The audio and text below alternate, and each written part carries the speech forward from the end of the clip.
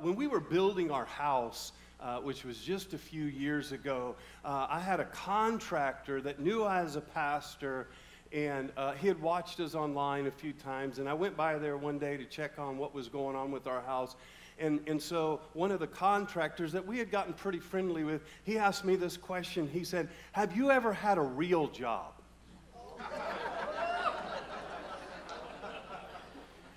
And that day we were pouring the foundation. He's never been heard from again. No. That just came to me. That wasn't even in my notes, all right? And he asked me the question, and I could feel my defenses going up because I was like, if only you knew. And so here's what I said to him. I said, well, yes, I used to have a full-time job working as Superman.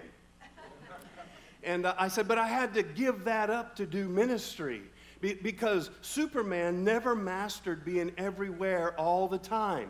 And Superman couldn't take a day off. And even if Superman never took a day off and never went on vacation, he still could not take care of all the people who had all the demands of his attention.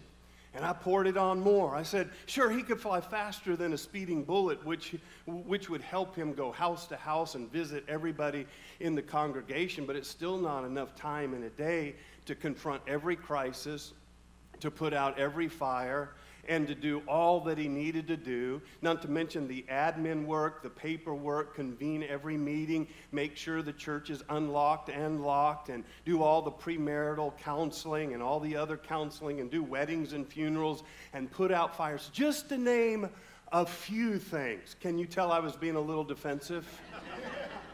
I said, not to mention to have a compelling, well-studied out message to present every single Sunday. And while Superman can save people from a villain, he can't rescue anybody from hell through the preaching of God's word because he's so busy proving that he's Superman. I didn't really say that, but I thought it. Well, I did kind of say it. I wasn't that quick on my feet. The next day, I thought, this is... In fact, that night in bed, I told him off a few times in my mind. How many have ever done this? Come on, be honest. I need some help today. You're like, oh, what I should have said was, and take another thing, right? And the reality is, though, that Superman can't do this job. But neither can I. It takes a village, doesn't it? Come on, it takes every one of us. And being a pastor, I'm talking about being on the job. And my job is being a pastor. And being a pastor, it's very rewarding. I mean, I love it. And it's extremely challenging. And it has the highest of highs and sometimes the lowest of lows. And the problem is that when I have issues, I don't have anybody in the church that I can talk to about my issues because you are my issues. One of the things I love about the job that I get is I love seeing life transformation. I love seeing people that were far away from God make steps towards God and them get healed and their minds get healed and marriages get healed and addictions get left behind. I love that. And one of the things that I honestly do all the time and I love doing is I pray for you. Tim gets up here, or somebody usually gets up here and says, there will be people praying for you at the cross, and we pray for you all week, but I pray for you. Now, I don't know everybody in here by name, and I try to keep the names straight, and I don't always pray for you by name. But I can tell you every week as I'm preparing for Sunday, I'll stop and I'll pray, and I pray those 4 things over your life all the time. I pray that when you show up here, you'll know God. Even if you've been saved for 50 years, I pray you'll know God more. I pray that you will continue to find freedom because last time I checked, none of us got it all together yet. That was your place to admit amen right there. Yeah, you were laughing at me a minute ago, but come on now, right? Like we still need freedom. We still have some areas we need healing and to break free. Am I right about this, right? I pray that you would discover purpose, because there's nothing greater than to understand why God made you and how God made you. I pray that you would get to be a part of making a difference. And I pray that over you. And while there's people at the cross that will pray for you, and there's prayer cards every once in a while in the foyer, or somebody will catch me somewhere and say, hey, Pastor Ken, would you pray for me? And I love those little moments that we get, those little 30-second prayers in between greeting that we get to pray. But one of the frustrating things about my job is some of the prayer requests that I get. Can you only imagine? Let me tell you one real quick, all right? Can I tell the one? Let me just tell one. How about two? Can I tell two? Well, what if I promise it's not anybody in the room? Would you be okay with it then? On our grand opening Sunday, I was preaching and I was talking about we all have spiritual gifts. It was our grand opening Sunday. And at the end of that service, a lady caught me at the back, and I had mentioned coming to Next Steps for the new year. And she said, oh, I'd love to come to Next Steps. She said, but I already know what my spiritual gifts are. I said, well, that's wonderful. We need people like you. I said, what is your spiritual gift? And she said to me that her spiritual gift was the ability to communicate with animals. Yeah. See, some of you don't know that's not a spiritual gift. That is not biblical, everybody, all right? I know you've seen Disney, All Dogs Go to Heaven, and Lion King, but that is not a spiritual gift. And she said, when is that Next Steps again? I said, it's the 7th Sunday of the month. We would love for you to be there. The reason I said that is because following her telling me that her spiritual gift was the ability to speak for animals, she asked me if I would take the time to pray for her cat. Now, this is the frustrating part of my job, because I'm thinking, man, there's addictions, there's orphans, there's homeless, and there's Foo-Foo the cat. What am I going to spend my time praying with? Now, I don't know. Is there any cat lovers in the room? Okay, I'm sorry. You're going to be mad at me in just a minute. But I'm thinking in my mind with a smile, I'm not praying for your cat. I just feel like there's too many other things going on. Now, if you have a dog, I might pray for your dog. But I don't. Just kidding. Just seeing if you're awake. Just seeing if you're awake today. Just seeing if you're awake. But it is some of the crazy things that we have to deal with. And in our series, Confronting Conflict, here's the question. What do you do with confrontation when it's in the workplace? It's one thing when confrontation is with people that you're married to, people that you're raising, people that you do life with, people that you go to church with. But what do you do when the confrontation is with people that you're not quite as invested in, but you know as a Christian you're called to be a light in the dark world? Well, what do you do with those? Because we spend a lot of time on the job. Some of us spend a lot of time sitting next to somebody or working next to somebody that we spend 8, 9, 10, 11, 12 hours a day with. What do we do with that when God has called us to be light and to be generous and to love our neighbors? It's wonderful. I mean, it's already a stretch to love your neighbors when we're all in church together, much less somebody that has a whole different set of value systems about them. What do I do with those? Anyway, I answered the guy's question realistically. I said, yeah, I've had a few jobs over my life. I started out when I was 11 years old, and I learned something from every job, and here they were. When I was 11, I bought a lawnmower for $5, and I started mowing yards. And I learned that jobs, if they don't come to me, I have to go to them. So if you're looking for a job, they're not always going to come knocking on your door. When I was 14, I got a job in a grocery store. I worked there for 4 years, and I learned how to do a good job because by the time I was 16, I was the night manager, and I was depositing at 16 years old every single night $10,000 in cash to the bank. I mean, no, that's a lot of responsibility for a 16. I think those owners were missing a few marbles or something to allow me to do that. But I learned this, is that you can get promoted and you're never too young to succeed, and you're never too young to give the job your best. Come on, am I right? right? And then at 17, I got a job on the loading docks, which was a second job. I was still working at the grocery store. I was 17 years old, and I would work at the store from 2 o'clock to 10 o'clock every day. And then a buddy of mine that worked with me would drive me to the loading docks, and we would work on the loading docks from 11 o'clock to 7 o'clock, and then he would drive me to school, and I would go to school from 8:30 to 1, and I had a work pass. And here's what I learned with my second job. I learned somewhere in there you have to sleep. How many know what I'm talking about, right? And then at 18 years old, I got a job fueling airplanes, and I learned how to race tank trucks down the runway in the middle of the night. And that was a lot of fun. Too bad they didn't pay more. I'd still be doing that, I want you to know.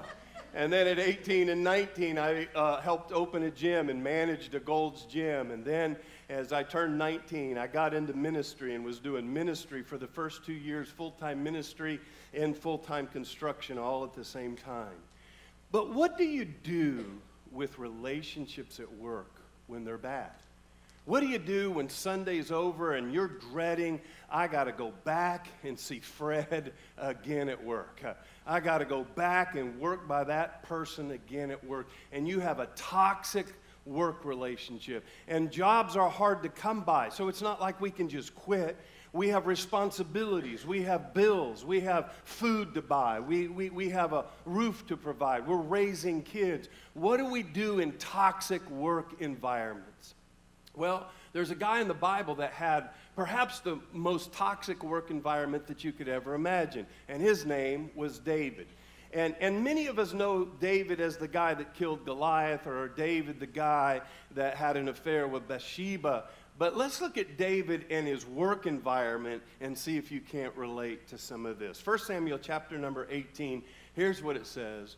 Whatever mission Saul, which is his boss, whatever mission Saul sent him on, David was so successful that Saul gave him a high rank in the army. This pleased all the troops and Saul's officers as well. When the men were returning home after David had killed the Philistine, the women came out from all the towns of Israel to meet King Saul with singing and dancing and with joyful songs and with timbrels and lyres. And then as they danced, they sang, Saul has slain his thousands, and David his tens of thousands. It kind of reminds me of what happens at my house with my wife when I come home from work. She's dancing, playing the guitar, happy I'm home. Don't the rest of you guys have that? Come on now. And so Saul was very angry at this. This refrain displeased him greatly.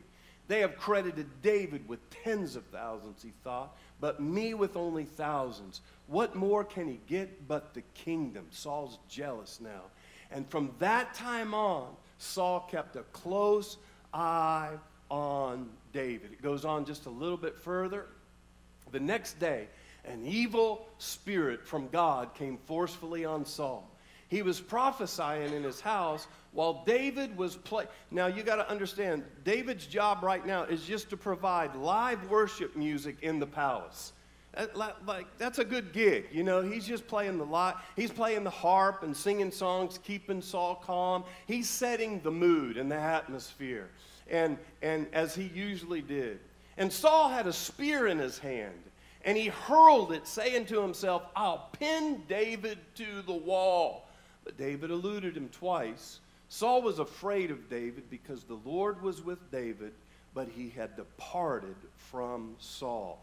And so he sent David away from him and gave him a command over 1,000 men.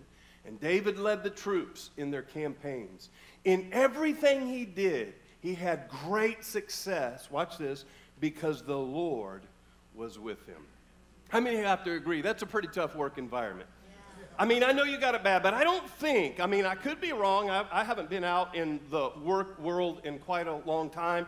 I don't think anybody's had any spears thrown at them this week. I don't think so. I could be wrong. But what I want to do is I want to give you some reminders that will help you in any environment.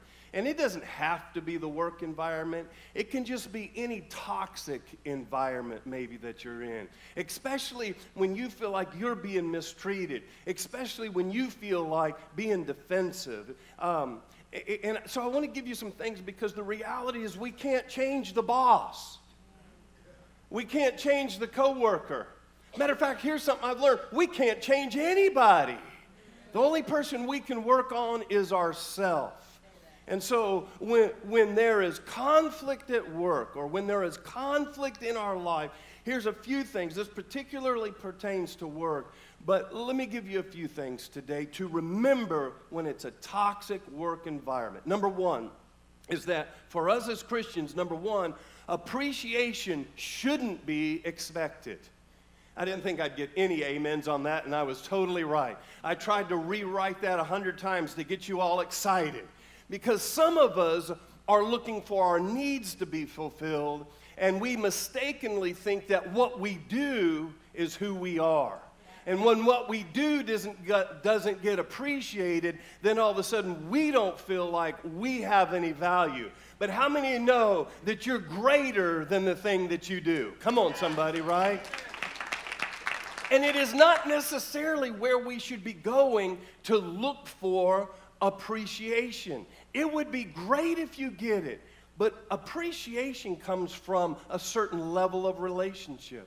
Appreciation comes from friendships. And if you go to work expecting to be built up, you have to remember that you are not there to get, you are there to give. Come on, somebody, right?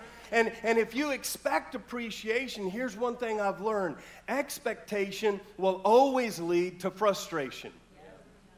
I expect my wife, I expect my boss, I expect my friend, I expect my pastor. And if you have an expectation on them, it could be unrealistic based on who they are, and you're trying to get something from a person or a position that you may have only been designed to get from God.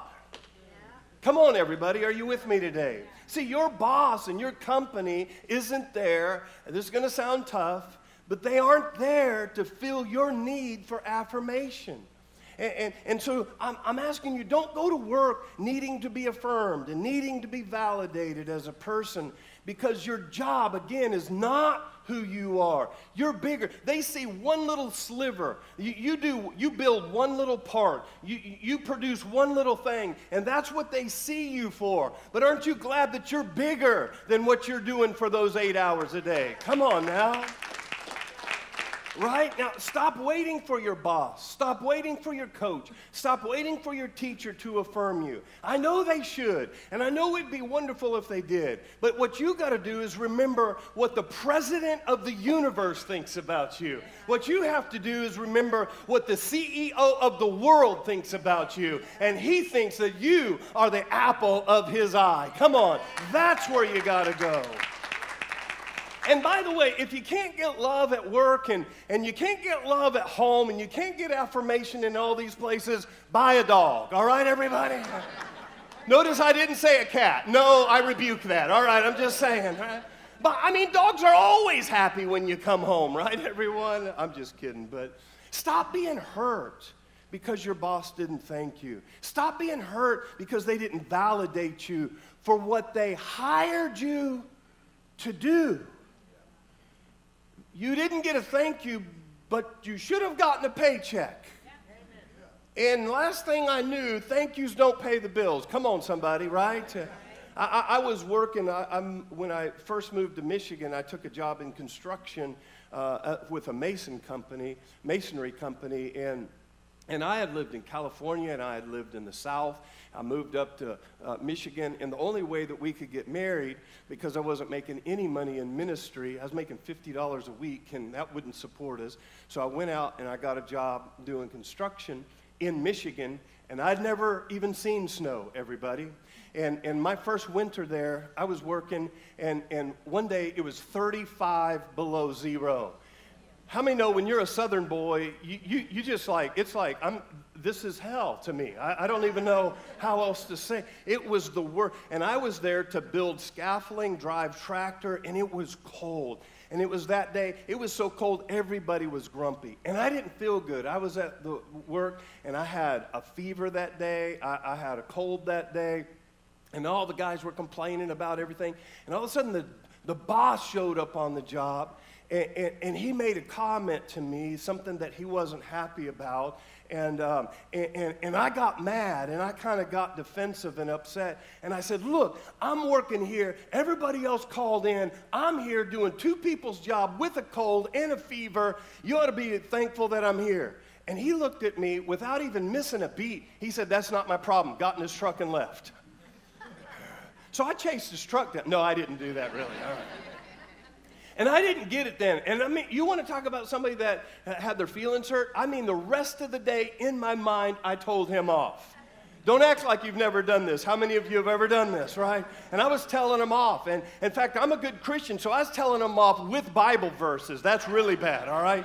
And so I'm telling him off. But it wasn't until years later, our church grew, and I had 18 staff members working for me. And I never understood his statement until years later. You see, he didn't care what I was going through. He cared about getting the job done, meeting the deadlines. He was paying me to do a job. He was not there to coddle me and hold me and warm my blanket and take my temperature. Come on, everybody, right? Now imagine, if you are the boss and you're sitting here and you're listening to this, you should affirm your employees because you're a Christian. And you represent more than your company. Come on. You represent God. You represent the family of God. Notice how quiet it got? Yeah. Amen when you're getting treated bad. But when you have to treat good, where's the amens, right? See, let me just tell you something. If you're the boss, there's 2 ways you keep great employees. And one is through praises. You just praise them. When you can't afford to give them raises. But how many know praises only last so long? Right? And then it has to be raises. Praises and raises. Number 2, here's the second thing. If you're in a toxic work environment, you need to remember that atmosphere cannot be changed to the positive by using the negative. Now, that's a long way of saying it, but the sentence starts with A, and that's just the way it's going to go today, all right? This is the long way of saying you have to show up positive. You can't let what's in there get in here. Okay, let me say it another way that you might understand. Stop complaining about the very job that somebody else would love to have. Philippians chapter number 2, verse number 14 says it this way: do everything without grumbling or arguing, so now you can be mad at God instead of me. Imagine this. David never complained. Dude has spears whizzing. Can you imagine him going to HR? Yes, I'm here to file a complaint. Yeah, what's the complaint? Well, I was sitting there playing my guitar. I was singing one of my favorite songs. He's a good, good father. I mean, he was just like really into it. And all of a sudden, whoo, wow, a spear went by my face. If I hadn't have ducked at the right time, it would have hit me. And then he did it again. And so I'm here to file a complaint. Do you know that David, you can read that whole story, David never complained, even when he had to leave the kingdom, even when he knew that the kingdom would one day be his.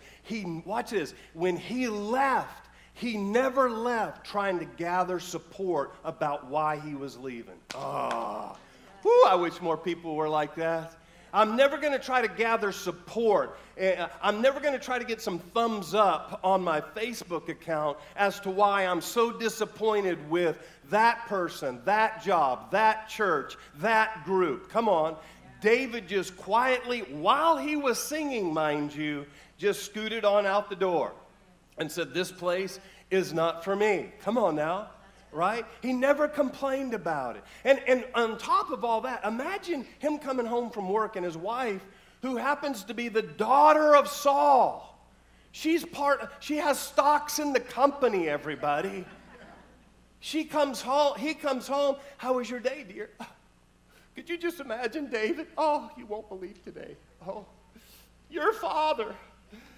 I mean, I'm just playing my guitar, having a good time worshiping God, and can you believe he threw a spear at me? Can you imagine him? He doesn't say one thing. He just quietly leaves. I was going through a season in my life where it was a tough time, and I got in a terribly bad habit. I would come home from the office, and Patty would say, hey, how was your day? And I got in this bad habit of sometimes I'd say, oh, it was a good day. And I could tell that the atmosphere in the house would be a certain way when I'd say it's a good day. And there's other times I'd come home from work. She'd say, hey, how was your day? I said, man, honestly, it was a rotten day. It was a tough day. And I could tell the atmosphere in the house was a little bit different. And we had a conversation about this, and this has been years ago. And we determined a long time ago, how about let's stop saying there's good days and bad days. How about let's just agree that there's only days that are filled with God's grace. And if the truth be told, there are bad things in good days and there are good things in bad days. And every day is the day that the Lord has made. And I should rejoice and be glad in it. Come on now, right? And that's what David did. He just kept on singing. And while he was singing, watch this, he changed his environment.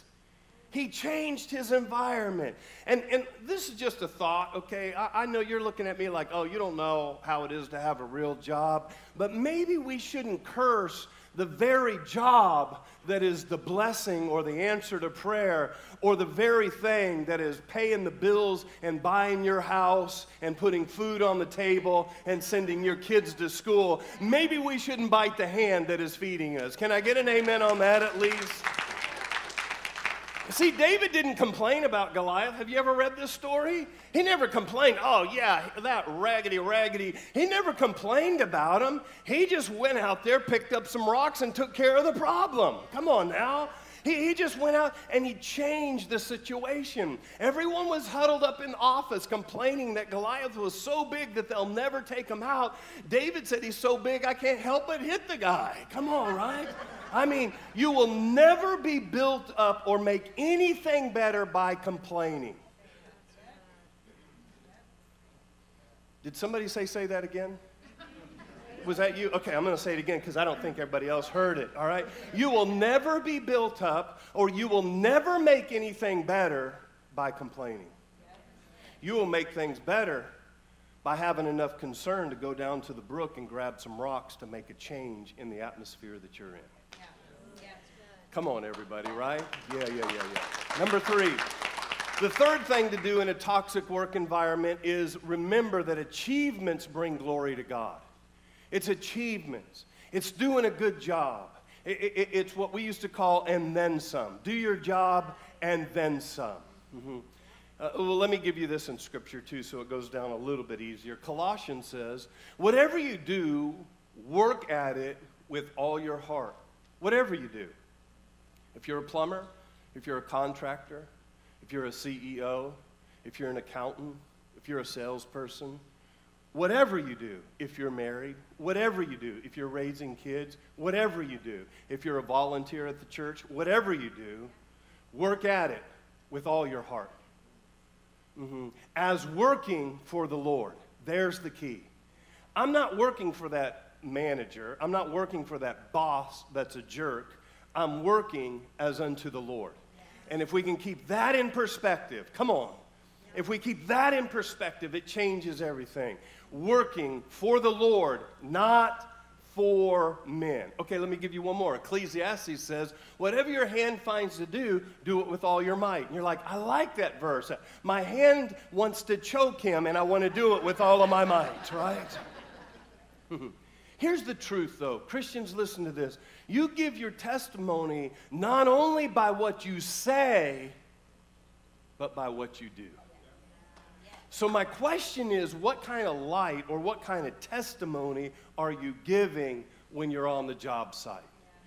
Do you come in late? Do you leave early? Do you use office supplies for personal needs? Are you on social media? And while you're doing all that, witness and talk about Jesus while you're on the clock? Now, Christians are like, what's wrong with that? Well, what's wrong with that? I told a guy this, and he said, and here's what he said. And this was a typical Christian response. Excuse me, Christians, I might offend somebody. I said, well, you need to quit on the clock wasting your boss's time witnessing to everybody and trying to get somebody saved, because that's not your purpose there. You've been brought in for something else. On your break, on other things, do that. But the problem is you're not making the gospel, you're not making Jesus look like something that anybody wants, because now the boss is mad at you because you're wasting his money. And he said, well, I will not be muzzled. And I'm like, bro, come on, serious? Stop talking about Jesus on the boss's time. Talk about Jesus on your time. Now, if the opportunity presents itself and you're not in a toxic environment, that's a whole different story. But when you're in a toxic relationship working for somebody that's not a believer, come on, the last thing you want to do is push them farther away by forcing your opinion, come on them. Some of you will be all right with that. See, don't show Jesus in what you say. Show Jesus in how you work. Come on, everybody. Yeah, do your job, in other words. There's a thought in today's society. Build the fence and paint the fence too. Quit being offended by everything. Get a job. When someone can give you a job without having to follow you around and give you an attaboy card and cheerlead for you, that's achievement that brings glory and honor to God. When you can do your job and the boss isn't there, when you can do your job and no one is looking. Come on, isn't that true, right? I don't want to have to follow you around, because if I have to follow you around, and if I have to keep you motivated, and if I have to keep you focused, and if I have to worry about your feelings, and if I have to keep you feeling good, I might as well do the job myself. It's not worth it. How many would agree with me? Come on, guys. Guys, no, that's not what I want you to agree. I want you to agree with something else. Men in the room, this is your opportunity to really get some brownie points. How many believe of all the jobs in the world, being a mother must be the toughest job there's ever been? Can I?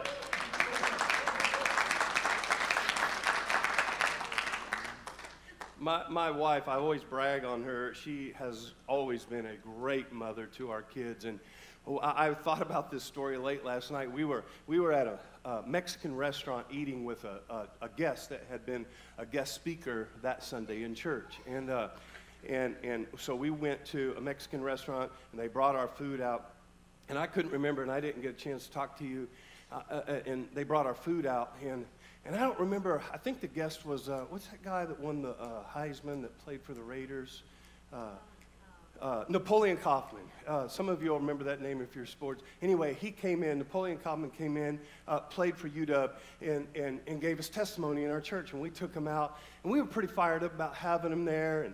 And he was in the middle of a conversation. We're sitting there, they bring out the food. And one of the kids, I don't remember who said it, one of the kids was like a little irritated because they got tacos and they had ordered nachos. Mm-hmm. I mean, these are big first world problems. How many know what I'm talking about, right? And so without missing a beat, we didn't want to interrupt our guest. We wanted to keep it all civil. Patty just quietly reached for the kid's plate, whichever one it was, that had tacos and wanted nachos, took her knife and her fork, chopped up the tacos, and said, "Here's your nachos." I was like, I kind of fell in love with her all over again. We got home, and she said, "Wasn't that a good day?" And I said, "Do you want to make me some tacos?" You know what I mean? It's like, right? Are you hearing what I'm saying? I mean, it's just, yeah, okay. Next, number 4. Getting a little sidetracked there. Sorry, babe. All right, here we go. Number 4, when you're in a bad work environment, number 4, you have to remember attitude determines altitude. I know it's kind of cliche, and this really did happen yesterday morning. Some of you know, every Saturday morning I get up and I cook a big breakfast, and I'd cooked my breakfast. I was eating my breakfast. I was almost done with my breakfast, and our little granddaughter, Kenny, if you don't know her, she's 4, and she came to see me, and she came up, and she crawled up on my lap, and she's looking at my food. I'm like, "What's the matter with your parents? Don't they feed you? What's the matter?" And so I had one sausage left, and she said, and I said, she's looking at my sausage, you know, with those eyes that, you know, she's 4. She has those eyes. How many know she owns me? How many know this, right? And I said, "Do you want a bite of this sausage?" And she's like, "Yeah." And so I put her up to the counter bar there and gave her my plate, and I started washing dishes. And then she's eating not one bite of my sausage, all of my sausage. She's eating all of it. I already just, okay. And then I said, hey, when you're done with that, you want to help Pop, you want to help me wash dishes? And she was like, oh, yeah. So I went and got the stool, and we started washing up morning breakfast dishes. We're the only two there in the kitchen, and we're having a blast. We're rinsing dishes, water's going everywhere. She's cracking up, she's laughing. I'm squeezing bubbles between her fingers, and she's just having to go to time. And she said, oh, this is so much fun, Pop. And I said, yeah, this is a lot of fun, isn't it? I said, do you love washing dishes? She said, I love washing dishes. I said, do you really love washing dishes? She said, I love washing dishes. I said, this is really fun, but you don't want to do it for a living. And that's what I said to her, like she was 40. Now, if you do that, there's nothing wrong with that. I just want her to be able to do more. And when I said you don't want to do it for a living, she just rolled. She laughed. She cracked up. She's laughing. No kidding. She said this word for word. She's laughing. Pop, you're so funny. Don't do it for a living. I don't even know what that means.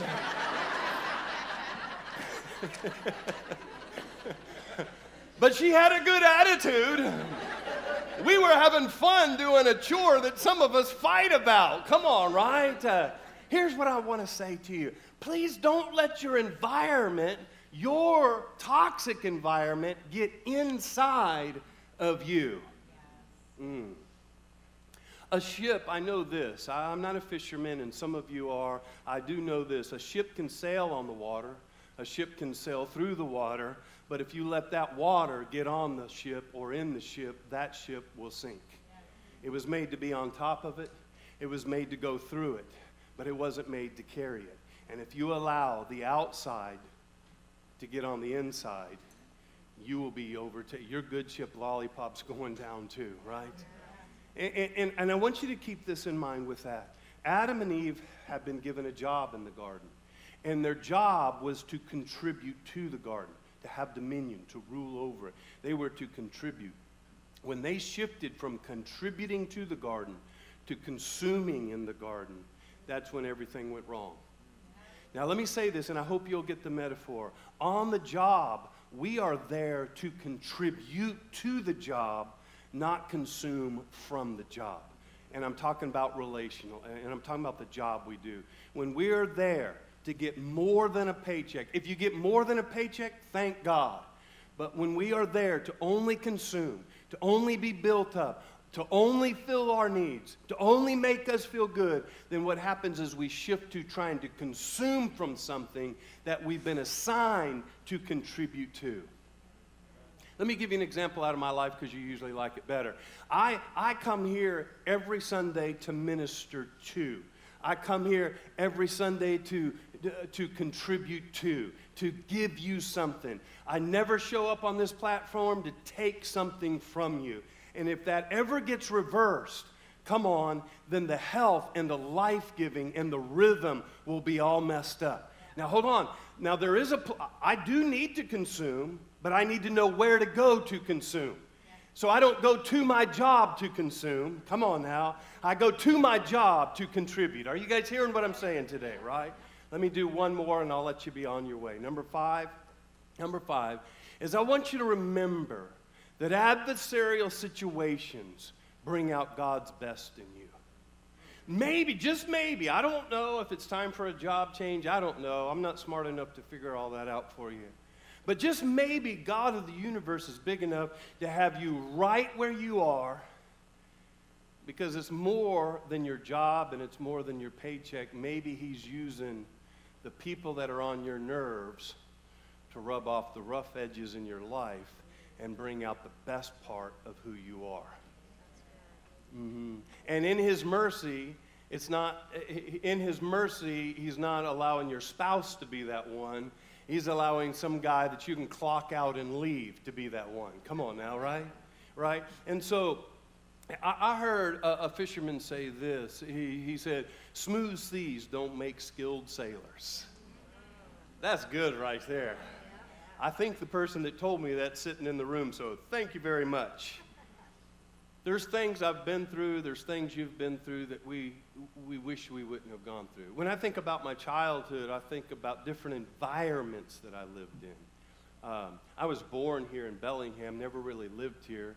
Ended up in California, lived all over the Oakland, Concord, West Pittsburgh, San Francisco, all that area. Moved around a ton of times, and lived in some pretty tough neighborhoods. We lived in a cul-de-sac that had all the Hells Angels lived there, and so there was always parties, and they all liked me, and so I could go up to their motorcycles and I could hang out with them, and you know, I'm 8 and 9 years old and I'm high-fiving Hells Angels and I think I'm really cool, and then one night in the middle of the night I get moved, and I moved to Chicago with my little seashell beads and my California surfing, what's up dude, t-shirts, and I go to Chicago, and I live in the city, and I live in a gang-infested part of the city. I live in a high-rise where I had to take an elevator up to my house and share a hallway with people, and it was a whole nother environment. And then I flew back and forth every summer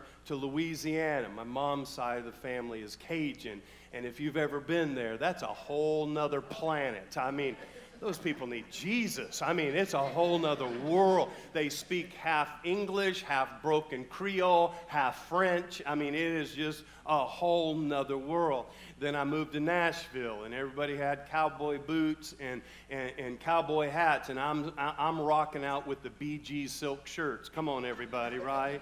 And then I moved from there and made friends with my hillbilly friends in Mississippi.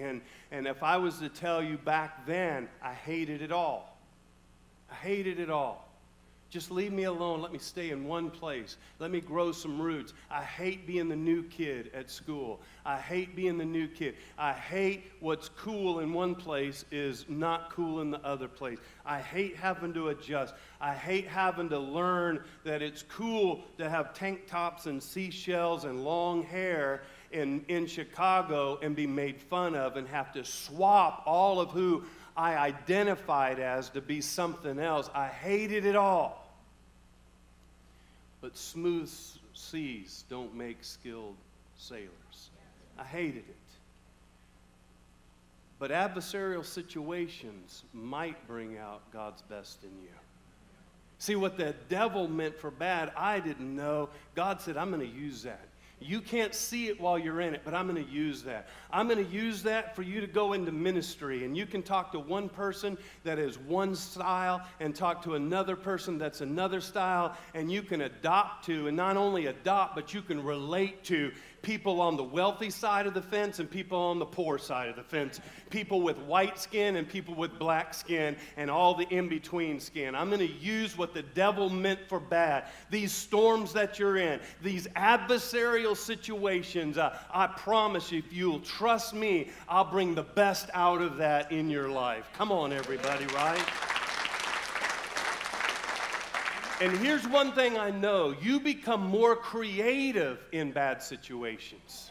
You become more creative when there's not enough money. You become more creative. And by the way, have you ever thought about this? Problems are job security. Sometimes in church, I was complaining about church. This was back when I almost left ministry. And I was complaining one day. It's like, man, there's always a crisis. And there's always a problem. There's always a fire. I mean, there's not a day that goes by where it's not like, oh, there's an emergency, there's a crisis, so-and-so just filed bankruptcy, so-and-so just died, so-and-so just filed for divorce. There's always a crisis. And then I thought, yeah, but that's what I prayed when I wanted to be in ministry, God, that you would use me. And guess what? God is using me, and then I'm complaining about him answering the prayer that I prayed. Come on now. The Bible says this, that the Spirit of the sovereign Lord is upon me, for he has anointed me. And then it says what? To bring liberty to the captive, bring sight to the blind. What is he doing? He's solving problems. You were uniquely created to solve a problem that the world has. And you will never know why you were designed until you come face to face and confront the conflict that you don't want to confront. Here's what I'll close with. There are people who wished they had the problems you have. There are people that wished they had to mow a yard today after church. There are people that wished they had to put new shingles on a roof of a house that they are buying. There are people that wished, come on now. And see, you don't need power for nothing. You need power to let God's creative anointing in your life to confront the conflict. And remember this, have you found this out? Every blessing comes with a burden. Every blessing comes with a burden. And if you're looking to be burden-free and conflict-free, you might get that, but you won't have anything else either. Right, everybody? A good marriage is worth fighting for. Peace of mind is worth fighting for. Godly kids are worth fighting for. Living for God is worth fighting for. Am I talking to anybody today, right, everybody? So those are some things. We'll continue this next week. Will you receive that one today, everybody? I'm going to end right there. All right.